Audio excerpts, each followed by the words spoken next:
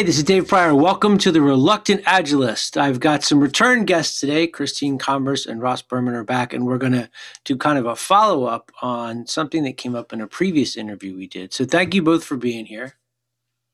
Thank you very much for having us. We're excited. Thanks, Dave. So maybe we should probably start with the topic, and then we'll do the introductions, I think. So Christine, could you kind of share a little bit about what the topic's about today? Yeah, no problem. So we want to talk about resistance through transformation and the different ways that we've seen that through the last 5-10 years of doing agile transformations and even non-agile transformations. All right, cool. So we have broken this down into 3 different categories: active, passive, and institutional. All right, cool. And we're going to explain what those are in a minute. I just wanted to tease the topics to keep everybody engaged and listening while we listen to Ross blather on about what he does for a living. So, Christine, what are you doing for a living? Because you've got a brand new gig. Yeah, so I got a cool new gig setting up an agile transformation office with a large jewelry company. I'm really excited about it. All right, well, congratulations. Thank you. And Ross? Yep, still doing the same stuff, Dave. I don't know.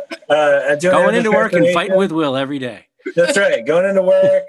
Will's off right now, so I'm a little bored. Working through a large-scale enterprise transformation, doing design, org design, all the way through to doing some coaching right now. Since, as you heard, one of our coaches on the team just got a new job building an agile transformation office. So I got to pick up some slack there for her. But we're all really happy for her. We miss her on the team. Looking forward to hearing more about her success going forward. All right. So if you didn't pick up on that, we all used to work together, and Christine just left and got a new job. So anyway, today we're going to focus on all the different kinds of resistance that people who are working in coaching gigs trying to help organizations transform kind of run into. We're going to talk about examples of each. We're going to talk about things you can do to overcome it. So how would you, so the 3 you identified were active, passive, and institutional. Could one of you explain like what those actually are? Yeah, so active resistance is probably the easiest to identify because that's like people standing up and telling you to go away or saying they're not going to do stuff. So it's really people actively trying to stop the transformation from happening. Passive resistance is a little different. It's almost like a fear response where people do the wrong thing, but don't necessarily understand that they're doing the wrong thing and may even think that they're helping when they're actually hurting.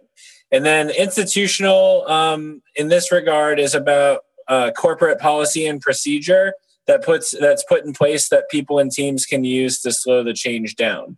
And so it's more about, having to work within the bounds of a policy or procedure versus, people actually trying to actively resist or passively resist.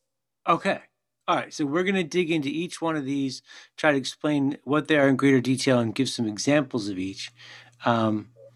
Let's start with active. So what's an example of active resistance? So active, like Ross said, is way easier to identify. And I think that, when we really started breaking these down into different categories, that's really the biggest difference between the two. Is active is going to be so easy to see and see the actions behind that. So I have a story of one of my first coaching jobs. It was actually my second, but it was the first one where I had zero influence and trust with the team. So I was brand new employee, didn't really know these people very well. My first coaching job, I had no idea was actually very easy because I already had trust and influence with the team that I was working with. So I walk in one day, it was stand up. My senior coach was a consultant and he was on the phone. I had a team of 10 people standing around a desk or like a large room and went to kick off standoff. And they all said, "We're not doing this anymore. You need to go away," essentially. Yeah, it sounds really vague on what was going on, right? Right. So easy to identify the very active resistance, right? And I stood there like a deer in headlights. I had no idea what to do. Yeah, that would be a hard thing to respond to if that's your job and the company told you to do it and the team's like, yeah, we're not doing that. Yeah. And so they had their manager there who, I mean, she would join all the time. It was no big deal. She was in there. And she told me to go talk to the VP of engineering. He had some words for me. Wow. So I'm even more deer in headlights at this point. Like, oh my gosh, I'm going to lose my job. And I have no idea what I did. So I go in there and he says, we're not going to do Agile anymore. And you just need to go back to your desk. Okay. Yeah, I'm like, no idea what to do. It was nice outside, so I went and took a walk because I still baffled. And then I called my boss because what else was I supposed to do? So you're there as a consultant, right? I was an internal employee. Oh, you are? Okay, wow. My role was Scrum Master. Okay. Scrum and team. you'd been loaned out to this team and they didn't want to do it anymore. Yep. And so I called my boss. My boss said, I'll handle it. He went and had a conversation with the VP of engineering and they worked out what they were going to do. And I got told then I was just supposed to go work with the team. So there were a couple of breakdowns there. Yeah, like first, it's like, okay, so anybody who's out there who's like just starting out, right? And this is your first like real Agile transformation experience. Because I think like in Christine's first coaching job, based on like our conversations about that, like it was more already a transformed organization and it was like continuous improvement, like kind of maintenance mode, right? And this one is like trying to change an extremely waterfall shop into an Agile shop. So like me, because I'm a little nuts, like I would have pulled up a chair, put my feet up on the desk and been like, all right, let's get uncomfortable. We're going to have this conversation. We're going to figure out like what's going on. But I think like a normal human response is exactly what Christine described. Run out of the room as fast as you can. And try not to cry. That I would have been just like trying to cover my eyes. So I want to point out one thing. If you, for people that are listening, if you haven't had this kind of a moment, you're going to. And I always encourage people that are working in coaching to have somebody they can turn to when they have a day like this, or they get kicked in the stomach, or the days when you walk out of work thinking, I suck, they should never let me do this again. You need to have somebody that can pick you back up, because if you don't, these days really suck. But if you have somebody you can call who's been through that, who can like listen and be like, yeah, this is shitty. I mean, there's just no way around it. You got dealt a wrong hand by a bunch of bad managers who didn't want to do what the company wanted to do. You got completely shafted. And what's worse is when your boss goes back in and says, nope, they're going to do it. And then they send you back in. Now you're like the kid that ate paste that nobody wants to hang out with. And your mom said you had to go back and hang out with the cool. Right. I was not the cool kid in that. Yeah. And that's what, when we were talking about this, Ross is like, wow, I can't believe that actually happened to you. It's happened to me a couple times. Yeah. But B, like there was definitely, like you said, a failure or breakdown in leadership, because, and I want to have this conversation about, what I would have done differently now with years of experience of having these really hard conversations. Yeah. But there was also like a breakdown in leadership, because as a leader, if I was handling this with someone on my team, I definitely would have brought them along into the conversation instead of two people going off and agreeing to something and then trying to send a coach back in. That, if you're in any kind of leadership role, make sure that you're bringing your people along, because they need to be part of those conversations if you're going to be sending them back in. So that's a management role. Leadership would have been bringing you along or staying in the room. Yes. And so that is what I would have done differently. Knowing what I know now with all of the experience, these hard conversations are hard. but these are the conversations that continue to build trust and influence with teams. And so, like Ross said, sitting down, leaning back, putting your feet up and being like, all right, let's do this. Let's have this conversation. I attribute a lot of that in learning and growing as a parent. Yeah. You continue to gain trust and influence with your kids as they get older and they go through those hard those hard problems, and you work through those hard problems with them. You're there for the hard times. And I attribute a lot of that to the coaching that we do. If you're there for the hard times, you build the trust. Okay. And so sit back, have the hard conversation, and that's what I would have done differently. I would have sat down and asked why, what's going on, and listened. So, and that is somebody who has more experience and more confidence that you didn't have back then. So it's not that you're criticizing your reaction back then. No. You weren't in a position to do that back then.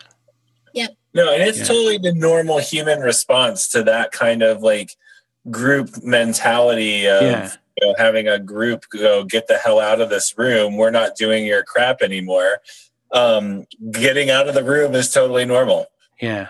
So I want to reference one other thing. So when I have moments like that, I'm a big fan of The Art of War. And one of the lessons from that book is that there's moments when you're weak and you have to just be weak and just own that. And to me, that's a moment of weakness. Like, you have no strength there. And I know some people who in the beginning of their careers would try to have that advanced conversation. Like, there's one guy I know in particular where I can totally see in that he would sit down and think, I'm in a position of strength. I'm going to pretend I'm going to be Ross.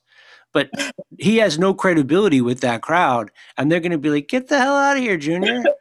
Right? And that would just make it worse. So you also have to have like some situational awareness of what is your place in this room, and what is your place in the power structure of the dynamic that's happening right now. Because if you can't pull up a chair and put your feet up and get away with it, then that's definitely not going to help.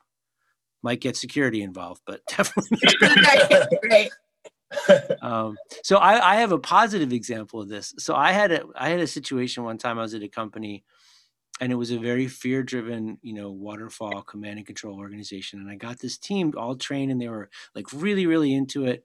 And we went through, I think, 2 days of training, and then we'd spent 2 days trying to create a backlog when their manager freaked out and came running in and said, "No one's written code for 4 days. You can stop with all this planning nonsense. I need code being written right now."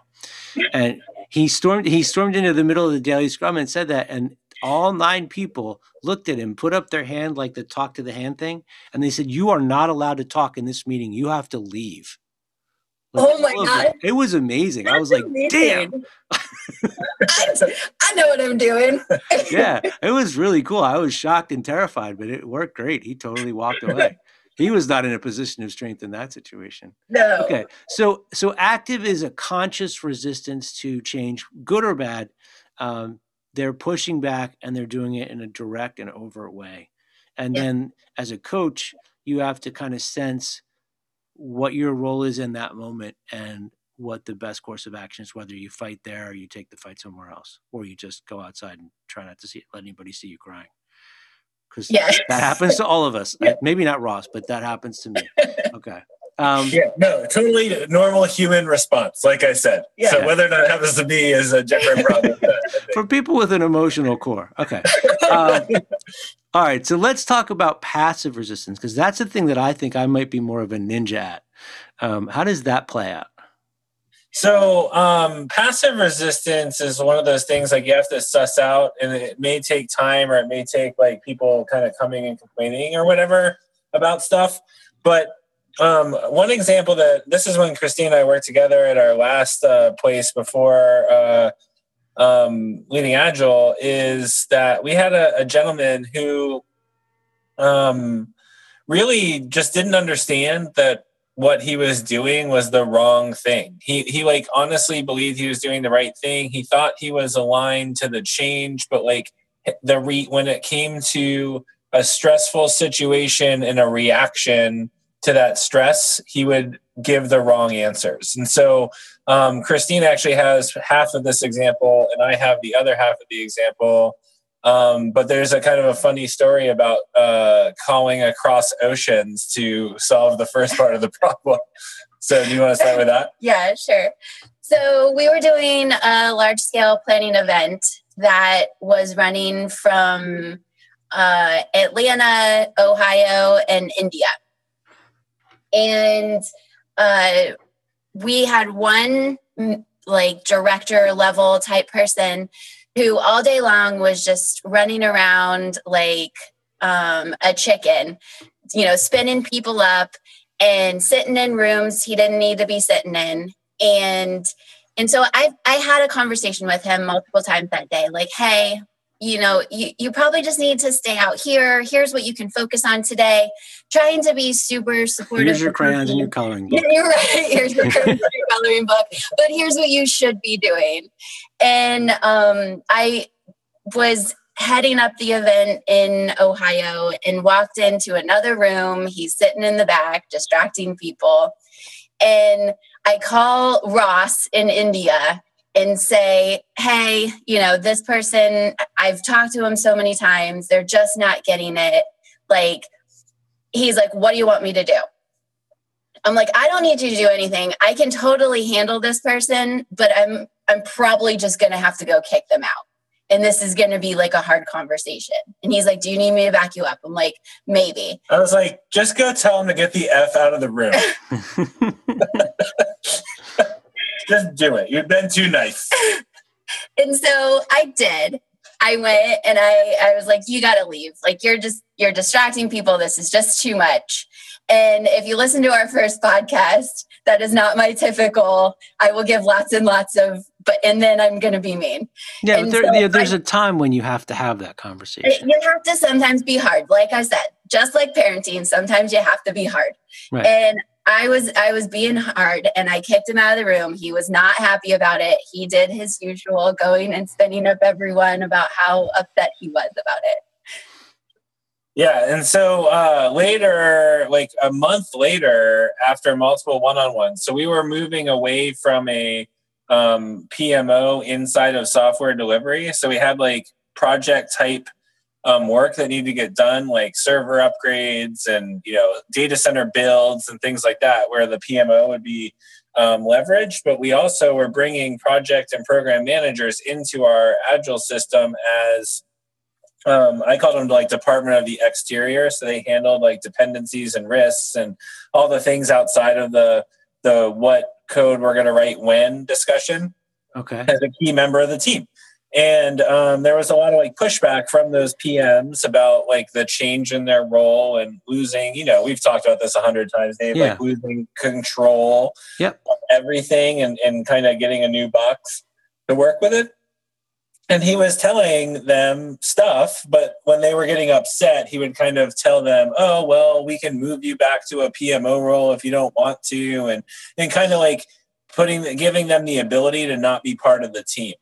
So later, which is the manager trying to be a placater instead of create change.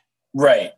And he thought he was like trying to help the change by moving pieces in and out. But if we don't get those stable teams and that trust built in that team, we're never going to be, moving in the direction we want to move in.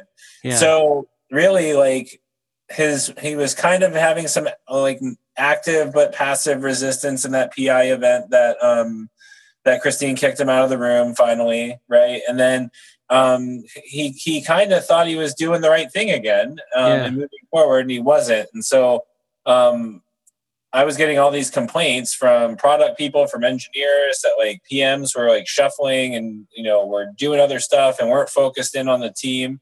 And I figured out it was this guy, and I called him up, and I just remember this, like I was pacing in my side yard, like, trying to empathize with him. And finally, like the whining just got to me and I snapped, and I'm like, look, dude, like you're a leader. People look to you. You need to have a backbone. I'm like swearing, like firing him up and everything. And I turn around, and my neighbor, I just moved. So I had this new neighbor, and I'm like pacing in between our yards, like screaming at this dude on the phone. And I like go on mute, and I was like, hey neighbor, like everything's fine. Just a work call. And like go back off on mute and like finish the call.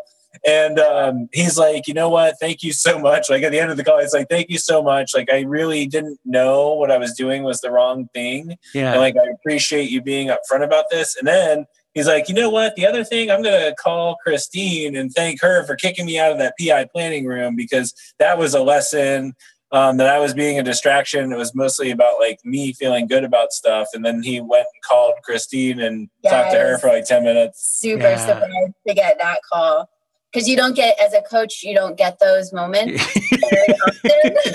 Thank you for punching me in the face that time. Yeah. Thank you so much. It changed my life and the way I view things. What? Yeah. So I want to call something out here. There's probably people listening to the call that are this guy and don't realize it. Like, that person had probably the best of intentions, because nobody sets out with, I mean, well, some people do, but few people set out with the goal of like sabotaging things. But it's a lack of understanding. I mean, they always feel like they finally figured it out. And then the more they think they figured it out, the worse they get. And it's just like, just please stop talking over there. And that's a hard thing to get past, but they're not consciously doing it. I had a coach one time. He came in all frustrated and he's like, I'm coming here tomorrow. I'm telling him how to do Agile. We're going to do it my way. It's my way or the Agile highway. And I was like, oh my God, dude. That does not seem like so Agile. Yeah. Right, exactly. What about the people that are like in an organization, they hear what you're saying, they seem to go along with it, but they still in their heart know that, yeah, but this is a company and we have to run. So you can do your little burn down charts, but I got to turn a Gantt chart in upstairs and I got to make sure you deliver on schedule. They're still emotionally bought into the legacy and they can't let go of it. Like, how does a coach or an organization respond to those people?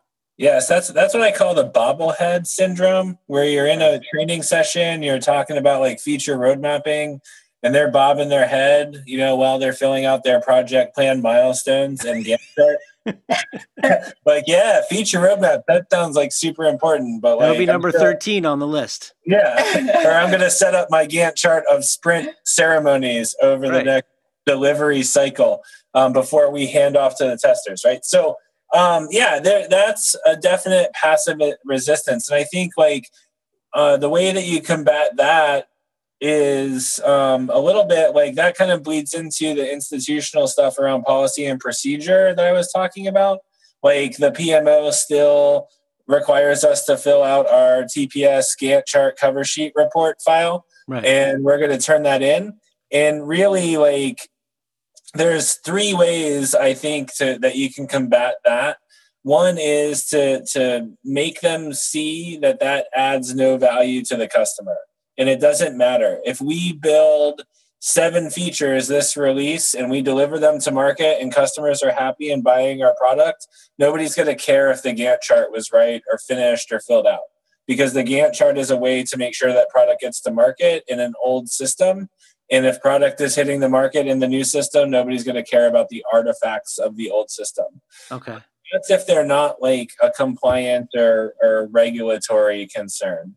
If they're a compliance or regulatory concern, that would lead us into that policy procedure aspect. And in that, you either need to, and Christina and I were talking about this a little bit before the show as we were preparing, like you need to either build the requirements into the flow, or if that doesn't suffice, sometimes you have to like grab a team of leaders and get your pitchforks and torches and fight the paperwork, and stop fighting the people who are just trying to do the right thing and follow the paperwork. Like sometimes you have to go suss that paperwork out and burn it to the ground and change it up. And so we have some examples of those 2 things. But I think like people are just trying to do the right thing. And if their VP of PMO is getting on them about their reports missing and their documentation missing and stuff like that, they're going to do it. And we as coaches need to empower them to tell their boss that, no, we're on track. Here is this feature roadmap that shows that we're going to have all these features that we committed to delivered on time. Here's our risk burn down. We're managing all the risks. Here's how we're dealing with dependencies if you haven't gotten to a point where you can remove them. Here's our plan to manage them. I think if we have all those answers in the new system, we don't need to rely on the old system's artifacts. And well, don't you also want to get with the person who's requesting these forms and have them understand that just because we've always done them in the past, that maybe they can let go and we don't need to do them in the future? I mean, like, I'm wondering why they're still asking for them.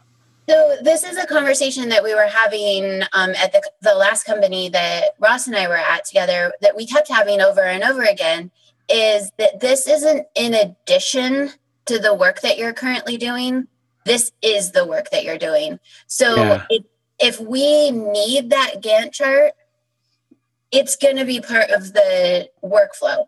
Or maybe this Gantt chart now is the feature roadmap, and we don't have to do that Gantt chart anymore, and just really breaking it down and showing them that, okay, yes, we still need to do that, or no, we don't. And here's where you get that information, because that just looks a little bit differently.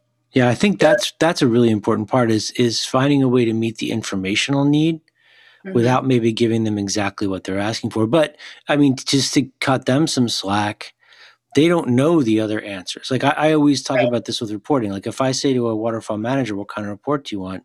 Gantt chart, stoplight report, utilization report. Like those are the only answers they have to that question. It's not like they're giving the wrong one. They just don't know any other ones. Right. Yeah, well, there's that. And there's also, like, in our last two places that Christine and I worked at together, and then my experience with like Defense and State Department before, there are like agreed upon auditable procedures that you need to follow in order to be compliant with regulations. Not because you have to follow a waterfall process, but that's the one that you told the governing body that owns the regulation. You told them you were going to follow that process and build those documents. Yeah. So there's, and that's kind of where this bleeds into, is it a best practice or a good practice that the company is doing to have a Gantt chart, or is it really like a legal requirement? Where are the differentiators between there? How do we get them to use the new process as the auditable process? How do we build that? Like, how do we do that when there's a gap where some teams are going to be following the old process and some teams are going to be following the new process? Like, there's a lot of planning and policy and procedure change that have to go into that. But to your point, if it's just like a run-of-the-mill software company that's putting out products and the PMO is making people do Gantt charts, even though they're in the new system, go into that PMO leader and saying, hey, buddy, like, slow your roll on the Gantt charts. Here's these other reports, and giving them that education is one thing. But also, they might not even understand how busy the new role that these PMs are filling from a responsibilities perspective in the new system is. And they might just think, oh, it'll take them 5 seconds to pump out a Gantt chart. And they're, in this agile thing, there's not planning anymore. So what would a project manager be doing anyway? Like they might have the wrong assumptions about like the system in general. They're just like, oh, it'll be easy for you to pump out this Gantt chart that doesn't exist in the new system anymore.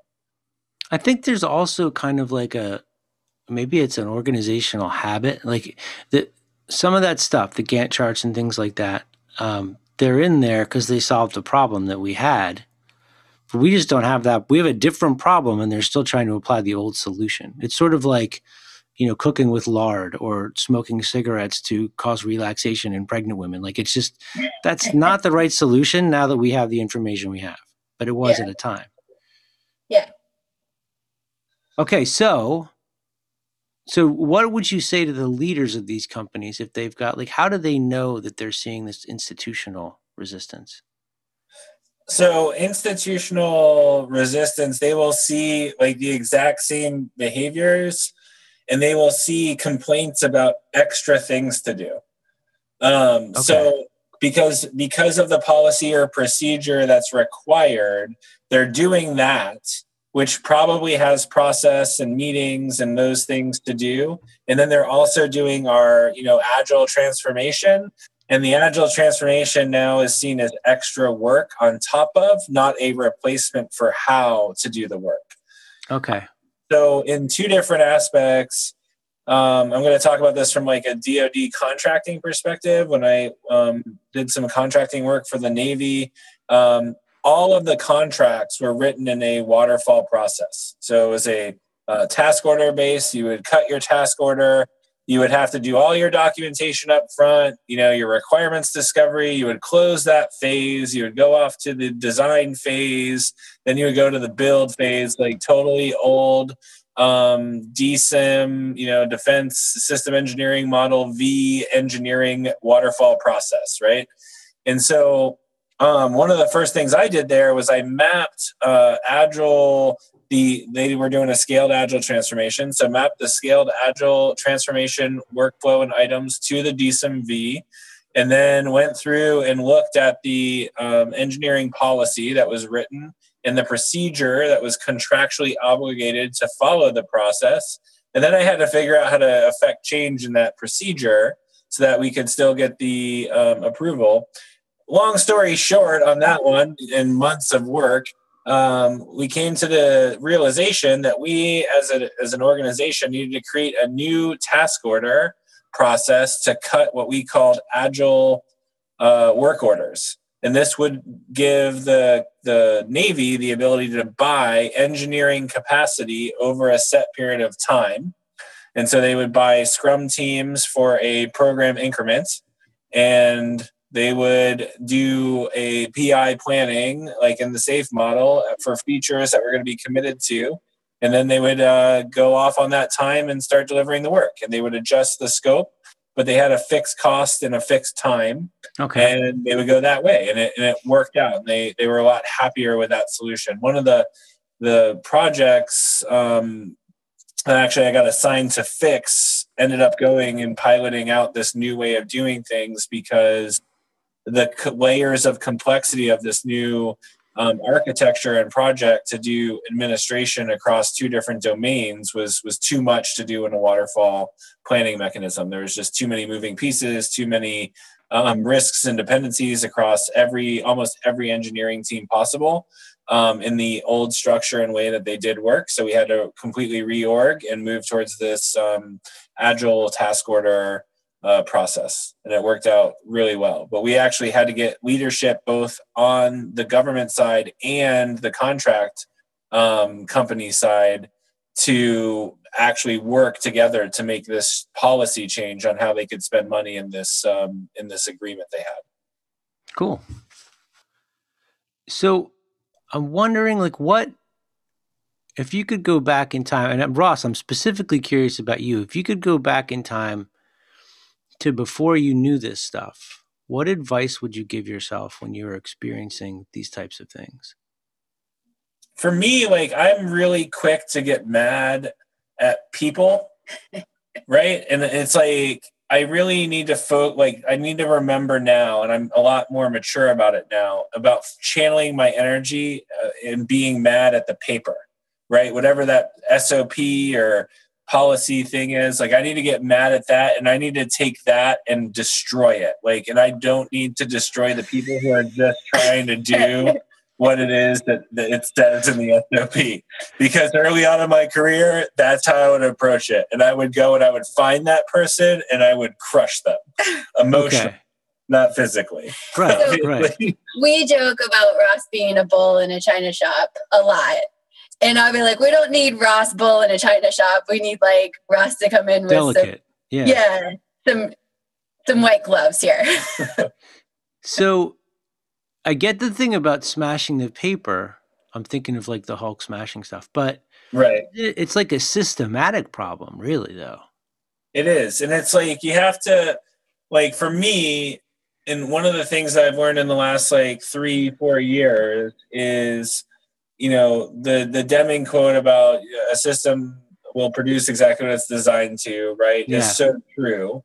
And these companies, especially these ones that the last couple that I've been in who have been around for so long, and it's the same people who started the company, are still doing the work and, all this stuff. It's they don't know any better. Yeah. And they built the system 30, 40 years ago, and they're still operating in that system because it worked for them and it made them successful 30, 40 years ago. And what they don't understand is how impactful and important it is to be flexible to market demand as quickly as possible, because all these startup companies that are trying to do the same type of stuff are able to be more flexible and meet market demand quicker, because they don't have 30, 40 years of institutional policy and procedure that are set up to go a certain way just because folks are comfortable. And so I have to remember, Christine, it's not Christine's fault. She's pulling the policy out of the policy document folder and showing it to me. And it doesn't matter how stupid I think that policy is. She still is like responsible for following it until I change the stupid policy. Well, yes. I think the other thing is, if the people who designed the legacy system designed it really well, it's almost like it's got antibodies that are going to fight this virus of change that you're bringing in there. And so it's designed in such a way that things like what you're trying to do are almost impossible to do, because it's trying to protect itself. Yeah. So you got to, in my last couple places doing this, it's about creating like a grassroots movement of influential people and just showing them how dumb something is, right? Or it's not that it's dumb. It's just that it doesn't. Let me explain to you why you're a total dumbass. Yeah. This is what it's how Rossi needs white gloves and pull in China shop.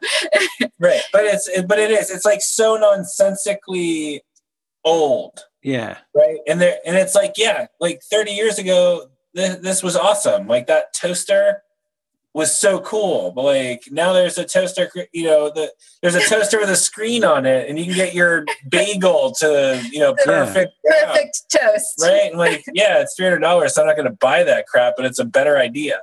Right. Yeah. So it's just one of those things, just because the paper says so, I need to get a grassroots movement of other people who think that the paper is dumb and make them realize that they were just doing it because they said so, right? And now we're fighting the paper as a team. So at the current place I'm at, and the last place Christine and I were together, there was a quality process that I got a grassroots movement of senior quality people and senior product people and people across all of the different organizations. I brought them together and I showed them that, you drew a circle in between, these two phases and said agile workflow can go here, but you didn't do anything to change it, make it agile. So here's the system I built. Here are the places we're going to do these documents in this system that are going to enable your agile process flow in between these two phases to actually work. And then these are the things we have to do in the policy and procedure. These are the check-ins and committees we have to kill. These are the check-ins that we still need to do. Here's the one committee we still need if we're in this team structure and in this workflow. And they went and they changed the procedure. And the procedure now says, if you follow the system of delivery that we put into place, you do not need to do all of this stuff. You only need to do 40% of it, and here's the 40%. So we actually reduce the check-ins and documentation and all those requirements by 60% by changing the procedure, where in our pilot, with the procedure being the old way, we did not reduce, we maybe shaved 10%, 15% of the project timeline off. Okay. Where with the new procedure, we can actually probably shave 20, 30, 40% of that project timeline off, because we're doing 60% less of the stuff. Hearing you talk about it, I'm wondering why, this is totally sidetracked, but why PMOs and other, groups like that in companies don't have a mechanism in place to kind of do a value stream and find the waste in the system and ask the question what value does this particular thing actually provide? Do we actually need it? And then removing them. It's like they just glom more stuff on because they can't remember why they did it in the first place, but it must be there for a reason. It's self-preservation too, Dave. Yeah. If I could go through and lean value map every PMO process and procedure, how much of it do you think is coming out the other end? Yeah, there'd be a lot of unemployed PMO people. Right. Or people that not even unemployed, but maybe they just don't have the power they had before. Yeah. Okay, Because so if I control everything in the workflow, I really run the company, even if I'm just a PMO person, because I'm really the one, I'm managing all the gates and saying what can happen when, even though it's not technically my job. yeah. Right. Well, and that might be the other thing, is that there are people in that position of running the company and controlling the gates without realizing that that's what they're doing. I mean, if they're the thing that causes the slowdown, they're the one setting the pace, and they may not even have awareness of that. Right. And that all goes back to that institutional, but I have to. I Yeah. have to do those gates. I have to do that. Someone told me I have to. Right.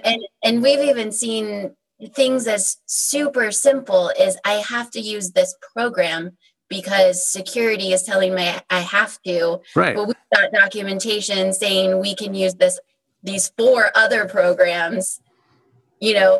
and it's just a way to hang on to control.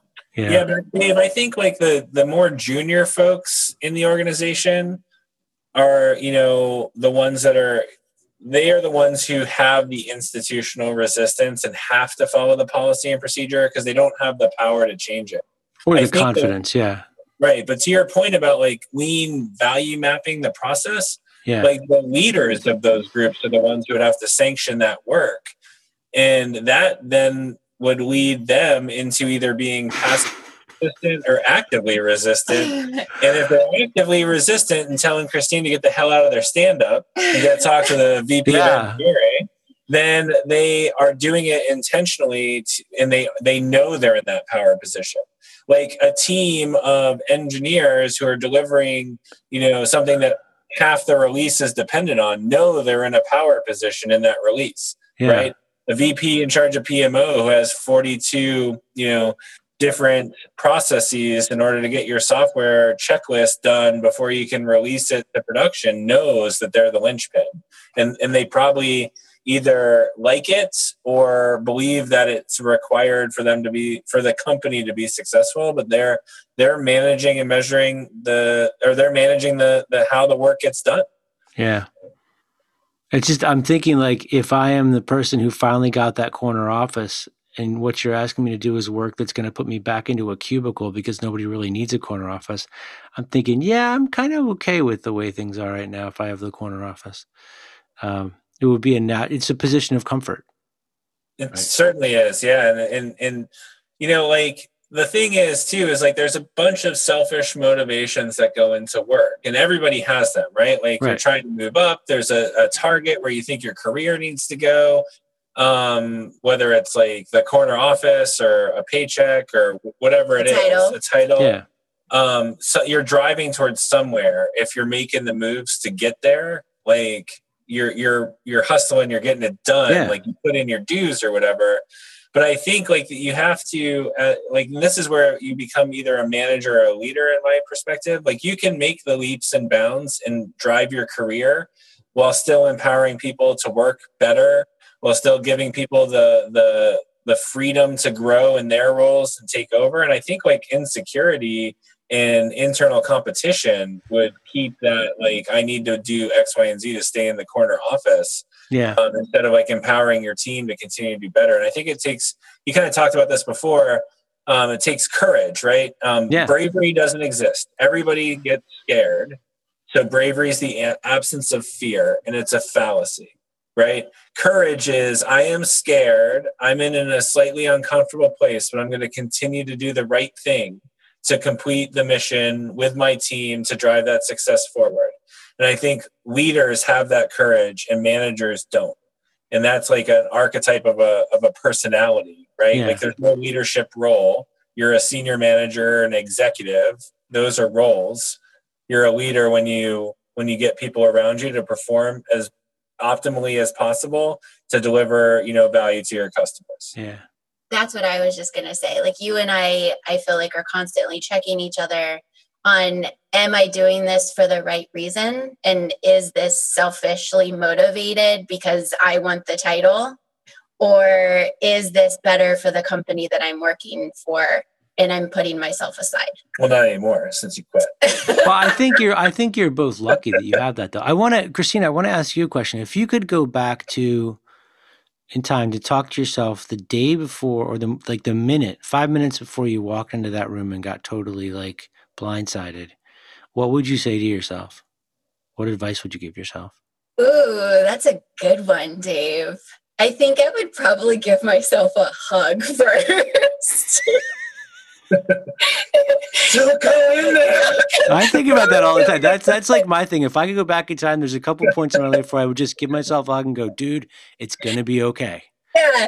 No, and I think like you're smart, like give myself a pep talk. Like, you're smart, you know what you're doing. Don't get discouraged. You got to go into this room because it's going to be pivotal in your career. Yeah.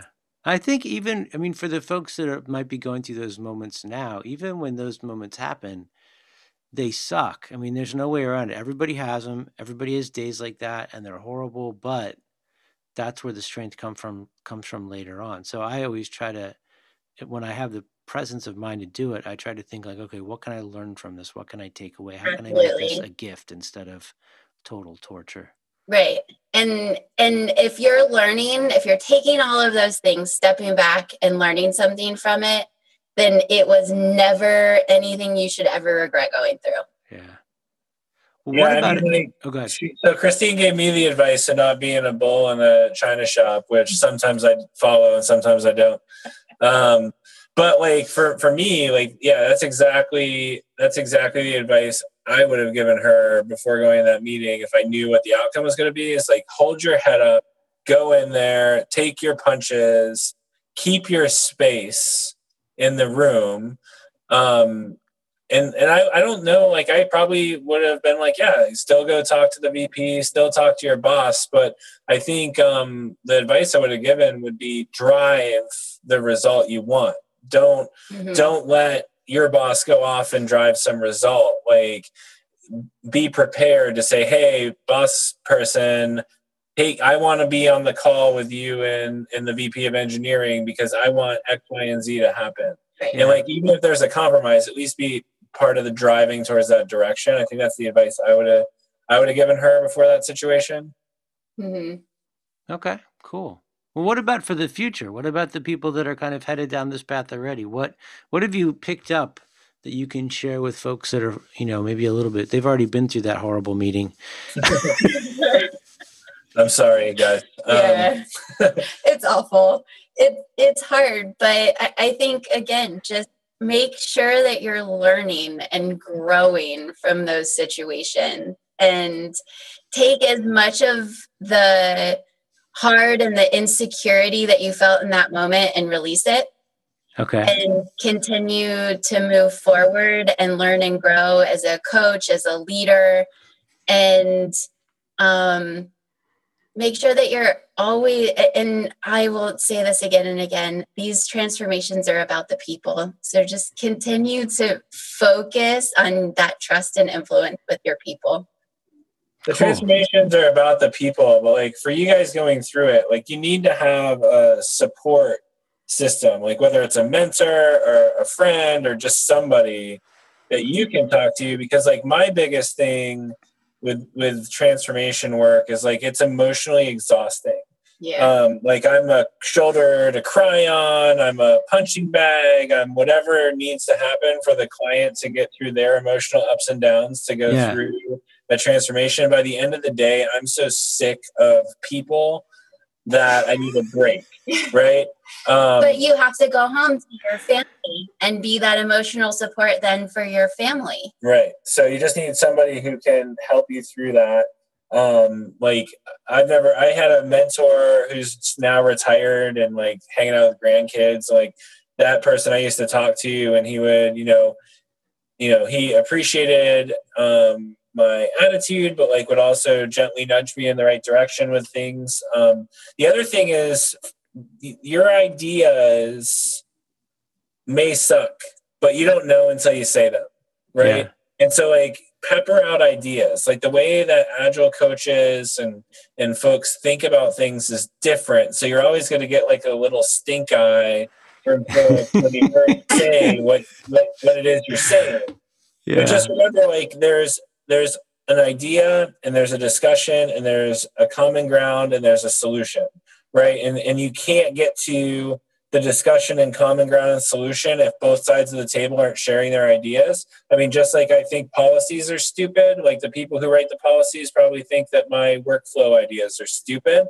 And there's a way for everybody to be happy, to get that grassroots like team movement of leaders driving towards putting this system in place to make the best decisions for the product to get to market.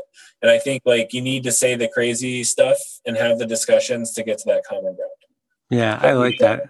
I mean, I always think of it like it's a practice. It's not something you master. It's something, like meditation. I've been meditating every day for like 15 years, and there's still a couple days a week when my brain is just racing the whole time, and it feels like I'm bad at it. But whatever, I show up every day. You keep trying, you keep plugging away, and throwing out your ideas. You throw out bad ideas. Some people say there aren't bad ones. There's tons of bad ideas, but those bad ideas spark other ideas, and you just can't give up. You have to keep trying. Yeah, the worst idea is the one you keep to yourself. Most of the time. Not all the time. Like, if anybody is familiar with the book Getting Naked, like they talk a lot about not being afraid to be wrong. And it's so true. Like you might have an idea that's bad and you just said it, like, but there'll be a conversation around it and it'll create 5 more ideas. And 4 of those 5 ideas may suck, but the 5th idea is the one that, goes to market. Yep. So if you just sit on your hands and don't say anything and you're the shy, like mousy person in the corner, like you're probably never going to be good at this because you have to be kind of like comfortable with discomfort and comfortable with being in the front of a room saying crazy stuff. And 2, like you're never going to feel heard because you're not making yourself heard. Yeah. And part of being heard is being courageous to say what you need to say. Yeah. Cool. I want to ask you each one quick question. I hope it's quick. Because it's something you just said and it's specific to the pandemic and it's a little bit off topic, but Ross, you mentioned that, you're emotionally exhausted at the end of a day of coaching. I have that way with teaching. Like when I'm done teaching, I'm totally spent. I have nothing left. And Christine, you mentioned like he's still got to come home and be with the family. It's different now for a lot of people because most people are working out of their home. And it's not like you've got that, hour-long commute in the car where you can talk to people on the phone or just like blow stuff off and then be recovered somewhat when you get home. So I'm wondering if you can maybe share a suggestion or a word of advice for each of you, like how you reset at the end of a difficult day to be able to be, with each other and with the family. Yeah. So this is not a plug, although it's going to come off that way.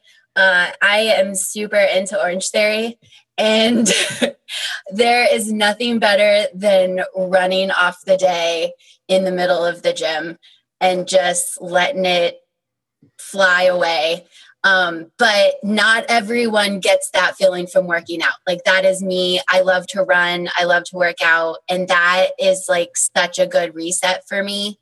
Along with making sure that I'm getting some downtime. Like I just need super quiet.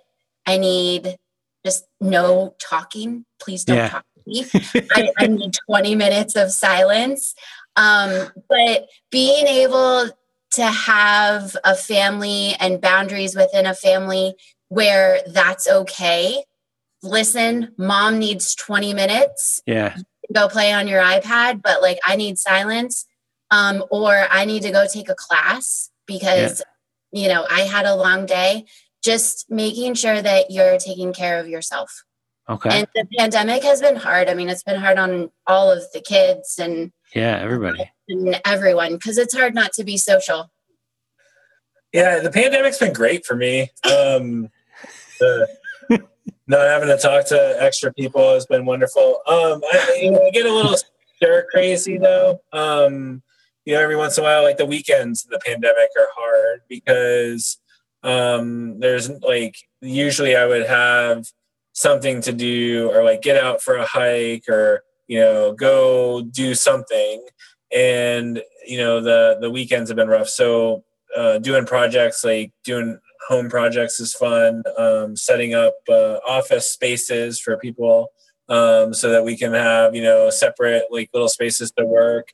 The other thing like that I've started doing recently is setting up like an hour every day in the middle of the day that's just not work, right? So like getting that lunch set up and taking it, like whether it's going for a workout or just like chilling and having lunch or whatever, I have an hour on my calendar blocked off in the middle of the day every day.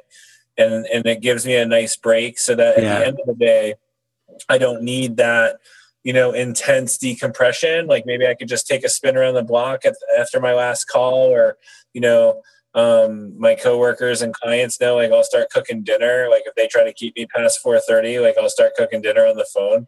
And that kind of starts my decompression time. Or like I'm weird, I really like to wash dishes. So yeah, people make fun of me because I don't have a dishwasher. I have a sanitation box because I'm a dishwasher. So the dishes go in clean. Like you could eat off of my dishes before I run them. Wow. I run them anyway. So yeah. So I think that's an important thing. Some people might kind of bristle at that because it sounds like, Ross is going to go have me time or whatever, but that's maintenance of the machine. If you don't create that space, the machine of you is going to break down and not function as well. And that's the best way to serve your family and the people you work with. Yeah. Hey, coworkers, if I don't take that hour off, it's just going to be worse for you, especially when we get towards the end of the day. So. Cool. Well, thank you guys are out there listening. Don't bug me on my lunch hour. I think that's just like this whole hour we've been talking about, like as a coach, as a leader, making sure that you have that self-awareness and exploring your own self-awareness, like whether that be through therapy or meditation or whatever that looks like as humans, being able to make sure that we're being as self-aware as we possibly can. Yeah, in the same way that you're trying to help companies become more self-aware, we need to each become more self-aware. Yep. Well, thank you both for doing this, especially on the weekend. Christine, what if people want to get in touch with you? What's the best way to reach you? Probably through LinkedIn, and we can link that. I'll put that in the show notes. Yeah. Awesome. Okay, cool. And what about you, Ross? Yeah, same old, man. The Agile site or LinkedIn is great. And your MySpace page. Say again? Your MySpace page and your TikTok. You got it on the TikTok now? Oh, Jesus. Not just yelling at people on TikTok. Yeah, no, the social. Ross does not like social media. On social media, I don't like it. All right. Well, thank you both. This was really great, and I hope you have an excellent weekend. Thank you so much. Thanks, Dave. Pleasure, man.